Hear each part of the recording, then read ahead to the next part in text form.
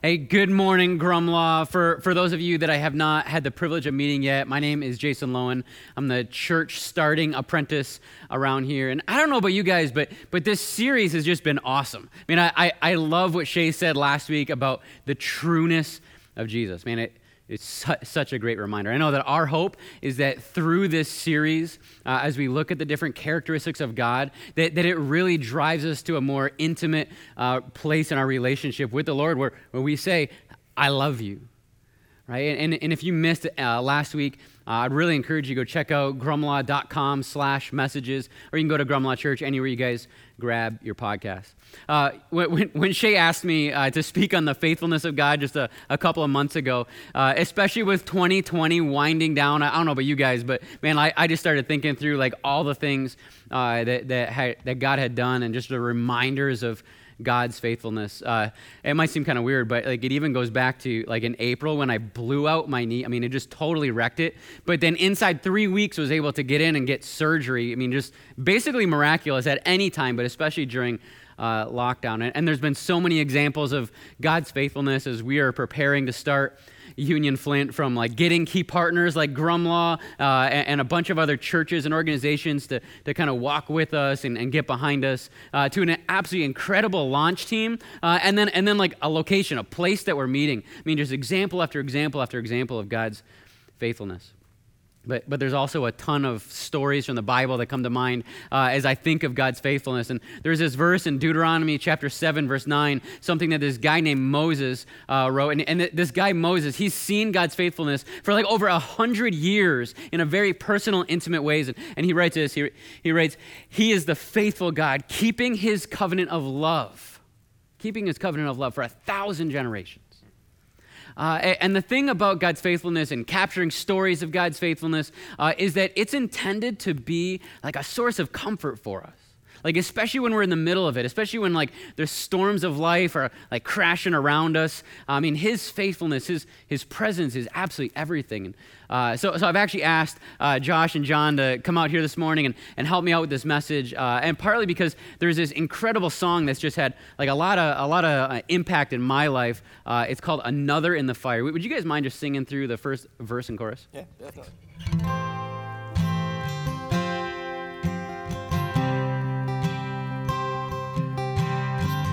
There's a grace when the heart is under fire. Another way when the walls are closing in. When I look at the space between where I used to be and this reckoning, I know I will never be alone. There was another in the fire standing next to me. There was another in the waters, holding back the seas. And should I ever need reminding of how I've been set free, there is a cross that bears a burden where another died for me. There is another in the fire. Oh, is another in the fire.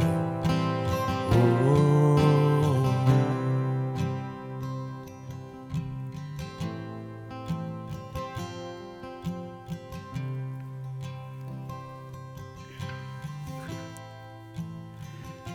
So this reference, "Another in the Fire," obviously the title of the song and then the first lyric in the chorus, it's actually a historical, like biblical reference from this passage in Daniel chapter 3. It's in the Old Testament, and just for some basic background, especially if you're new to this whole like church spiritual exploration thing, what we call the Old Testament is actually the first half of the Bible, and it tracks the nation of Israel from its origins with this guy named Abraham. And at this particular point in history, the Babylonian Empire was ransacked. The Babylonian Empire ransacked and enslaved the people of Israel. And what they had done is they took the best and the brightest from the nation of Israel. They brought them into the Babylonian system and tried to get them to fall in love with this like new extravagant, like opulent way of life. They even put some key leaders into positions of power, leadership, and influence inside the empire. But what these men, what these boys quickly learned was that it was more than just simply falling in love with this new way of life. The desires of the empire were just so incredibly distorted. To the extent that the Babylonian king, he wanted to control absolutely everything, and he knew that if he were able to strip the Jews, these Jewish boys, these Israelites, if he was able to strip away their spiritual, religious heritage, that he could in fact control the entire people group. And so this morning, we're actually going to read through all of Daniel chapter 3. It's just such an incredibly powerful story. So let's check this out. King Nebuchadnezzar made a gold statue 90 feet tall and 9 feet wide and set it up in the plain of Dura in the province of Babylon. When you hear the sound of musical instruments, bow to the ground to worship King Nebuchadnezzar's gold statue. Anyone who refuses to obey will immediately be thrown into a blazing furnace. But there are some Jews, Shadrach, Meshach, and Abednego, whom you have put in charge of the province of Babylon. They pay no attention to you, your majesty. They refuse to serve your gods and do not worship the gold statue that you have set up. Then Nebuchadnezzar flew into a rage and ordered that Shadrach, Meshach, and Abednego be brought before him. When they were brought in, Nebuchadnezzar said to them, "Is it true, Shadrach, Meshach, and Abednego, that you refuse to serve my gods or worship the gold statue that I have set up? I will give you one more chance to bow down and worship the statue I have made when you hear the sound of musical instruments. But if you refuse, you will be thrown immediately into the blazing furnace, and then what God will be able to rescue you from my power?" Shadrach, Meshach, and Abednego replied, "O Nebuchadnezzar, we do not need to defend ourselves before you. If we are thrown into the blazing furnace, the God whom we serve is able to save us. He will rescue us from your power, your majesty. But even if he doesn't, we want to make it clear to you, your majesty, that we will never serve your gods or worship the gold statue that you have set up." Nebuchadnezzar was so furious with Shadrach, Meshach, and Abednego that his face became distorted with rage. He commanded that the furnace be heated 7 times hotter than usual. Then he ordered some of the strongest men of his army to bind Shadrach, Meshach, and Abednego and throw them into the blazing furnace. So they tied them up and threw them into the furnace, fully dressed in their pants, turbans, robes, and other garments. And because the king in his anger had demanded such a hot fire in the furnace, the flames killed the soldiers as he threw the men in. So Shadrach, Meshach, and Abednego, securely tied, fell into the roaring flames. But suddenly, Nebuchadnezzar jumped up in amazement and exclaimed to his advisors, "Didn't we tie up 3 men and throw them into the furnace?" "Yes, your majesty, we certainly did," they replied. "Look," Nebuchadnezzar shouted, "I see 4 men unbound, walking around in the fire unharmed, and the 4th looks like a god." Then Nebuchadnezzar came as close as he could to the doors of the flaming furnace and shouted, "Shadrach, Meshach, and Abednego, servants of the Most High God, come out, come here." So Shadrach, Meshach, and Abednego stepped out of the fire. Then the high officers, officials, governors, and advisors crowded around them and saw that the fire had not touched them. Not a hair on their heads was singed, and their clothing was not scorched. They didn't even smell of smoke. Man, what an incredible, what a powerful story of God's faithfulness. Okay, so I got a question for you, Josh. With this story as the background for that lyric and really for the whole song, when you sing this song, what does it do in your heart? Or maybe to put it another way, how does the past faithfulness of God impact your life? Yeah, definitely.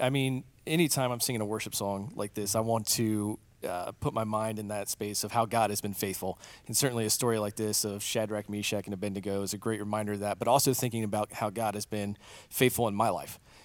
through different circumstances that I've faced, times of doubt and fear and anxiety and those things that we all face. We all face those fires in our life. And so when I sing the words of a song like that, it's just a reminder of all those things, of how God has been faithful, and that whatever I face now and into the future, he is going to continue to be faithful to me. Yeah, amen. That's awesome.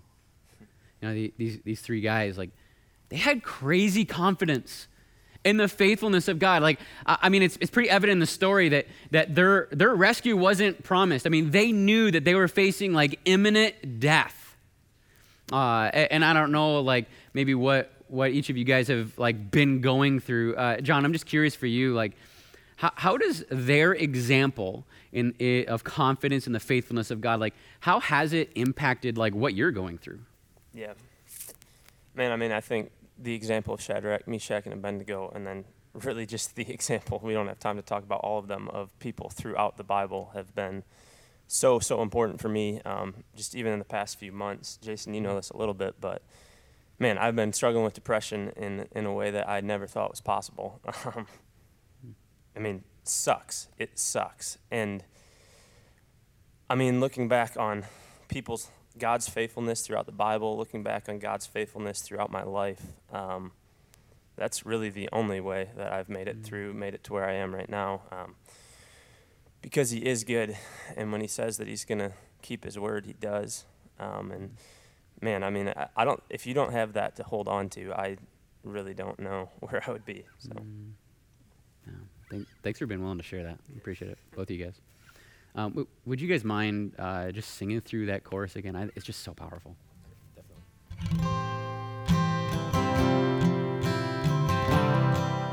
Was another in the fire, standing next to me. There was another in the waters, holding back the seas. And should I ever need reminding of how I've been set free, there is a cross that bears the burdens, where another died for me. There is another in the fire. Oh, there's another in the fire. Oh.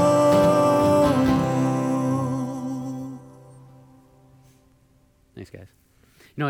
It makes me wonder if these three guys, as they're they're standing toe to toe with King Nebuchadnezzar, if maybe what they were thinking about, maybe even talking to each other about, was some of these stories of the past faithfulness of God. John, I really appreciate what you said, that that's been instrumental in getting you through this. And so I can only imagine, as Shadrach, Meshach, and Abednego, they know this edict, this command, this instruction, and they know what the consequences are. So I can only imagine that these three dudes, as they're walking to go, come face to face with Nebuchadnezzar, if they're thinking about some of these past stories. And I don't think it's a coincidence in this song that the very next line after another in the fire is, there was another in the waters holding back the seas.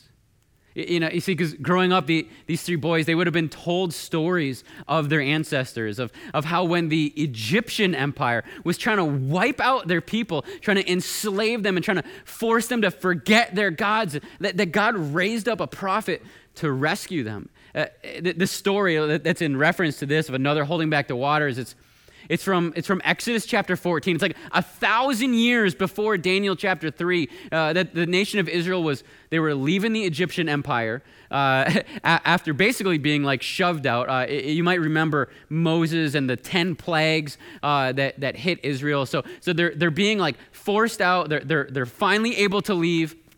And they come to this place. The entire nation of Israel comes to this place where they're kind of stuck between the Red Sea, and then as they kind of get wind that this Egyptian army that is still grieving the loss of their firstborn, every single firstborn in the entire nation of Egypt has all just been killed.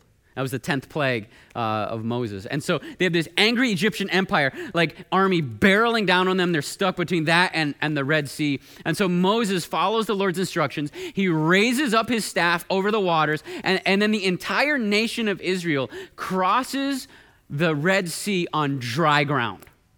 Like, can you even imagine that? I mean, just with like the kids, your neighbors, like thousands of other people, like, and there's these like big walls of water, like the fish and all that kind of stuff, and you get to see what's like on the bottom of. But then again, you have this like angry army chasing you down, so they're probably not paying attention to too much of that stuff. And then like just as like the nation of Israel crosses the Red Sea, the Egyptian army is in the middle of it, and then God allows those walls of water to collapse, and the entire Egyptian army is wiped out. And really, then at that point, the global reign of the Egyptian empire ends in that moment, and it had begun like over 400 years earlier. I mean, God's faithfulness to the nation of Israel is highlighted in such a dramatic way in this story. And this is just one of like hundreds and hundreds of stories that these boys, these Jewish boys, would have been taught from childhood. So I can only imagine that Shadrach, Meshach, and Abednego would have been reminding each other of these stories, of God's faithfulness. God's been faithful to their people, to the Israelites, for over 1,000 generations. That he can save us if he wants to. That for them, it's like there's no difference between fire and water when it comes to God, the creator of the heavens and the earth. So God's faithfulness, like it's not just a one-time thing, right? I mean, it's over and over and over and over again. So John, a question for you. Like, how do you reconcile God's faithfulness when things don't go the way you want to? Because I have to imagine that for those of us that are listening, like that's probably rising up in our minds, right? Like, okay, but he died. But I got fired.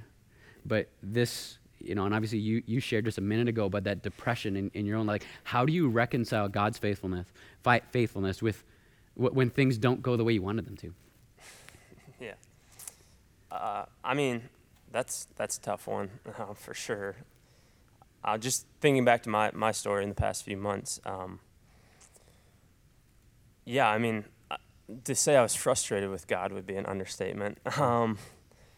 Like, to be in a place where the thing you're most scared of is being alone with yourself. Like, what am I going to do if I'm alone with myself? Like, what's gonna happen to me? And really being frustrated by that. And I don't think God wishes harm upon anyone. I don't know how any of that really works, but I know he uses it. And in my story, at least, I don't know why that's what God had to use, but I saw his faithfulness through it, and I'm in a different place now. And I think I was telling Josh this the other day, that like when I sing these songs now, it's totally different because I've seen his faithfulness in these moments. Like, I've had the moments where it was like, oh my gosh, I don't know if I'm going to wake up tomorrow. And the thing I just kind of come back to is that I trust who he says he is, and I might just not understand. Like, I think it's in Isaiah, it talks about his ways are higher than my ways and his thoughts are higher than my thoughts. Like, there's going to be stuff that I don't understand, and why this person died or that person died, I might not ever understand on this side of eternity. But looking back on his past faithfulness, I trust who he says he is, and I trust that he's using it for good and that he's working it for good. So yeah, for sure. That's good. There's this section in the book, Beautiful Outlaw. I know John and the Grumlaw Graham Blank staff, we read this book a couple months ago. Actually, I guess at this point it was probably 18 months ago now. And Shay brought it up last week. And John Eldredge, the author, he talks about suffering and specifically like our perspective as Jesus followers when we're in the thick of it, when we're like right in the middle of the fire, or we feel like stuff's crashing in around us. And I think maybe for us as Jesus followers, like there's a new way we can think about suffering and God's faithfulness. So check this out. It says, your suffering is neither pointless nor isolated. Somehow, Jesus' sufferings overflow into our lives. Somehow, ours are linked to his. This is such a great honor. It grants our sorrows an incredible dignity. It invites us to know an intimacy and connection with Jesus in them because of them. The sufferings of Jesus are the noblest part of his story, the cross and the crown of thorns. What an unspeakable honor that he would share even this with us. This fellowship is a treasure that we have not tapped into, but one that we will need. Man, when we're in the fire, when we feel like life is just crumbling, I think it'd be helpful for us to remember that there's something more that's happening. So like, what does it really mean then for God to be faithful? And I think that question comes from like, what is the object of God's faithfulness? Because if the object of God's faithfulness is my happiness, then I think we've got this whole thing all messed up, all wrong. And so if we're going to try and understand what God's faithfulness is, we should probably look at what God says about that. So we're going to look at a couple different verses that are written in the Bible. And this first one is from this guy named Paul. This is in the New Testament, the second half of the Bible. And this letter, 2 Timothy, was actually written by Paul to a really, really young pastor. And here's what he says. If we are faithless, he will remain faithful, for he cannot disown himself. Like it's just who he is. Faithfulness is his character. Like God is faithful in the same way that I'm like a white Canadian that loves hockey. Like it just is.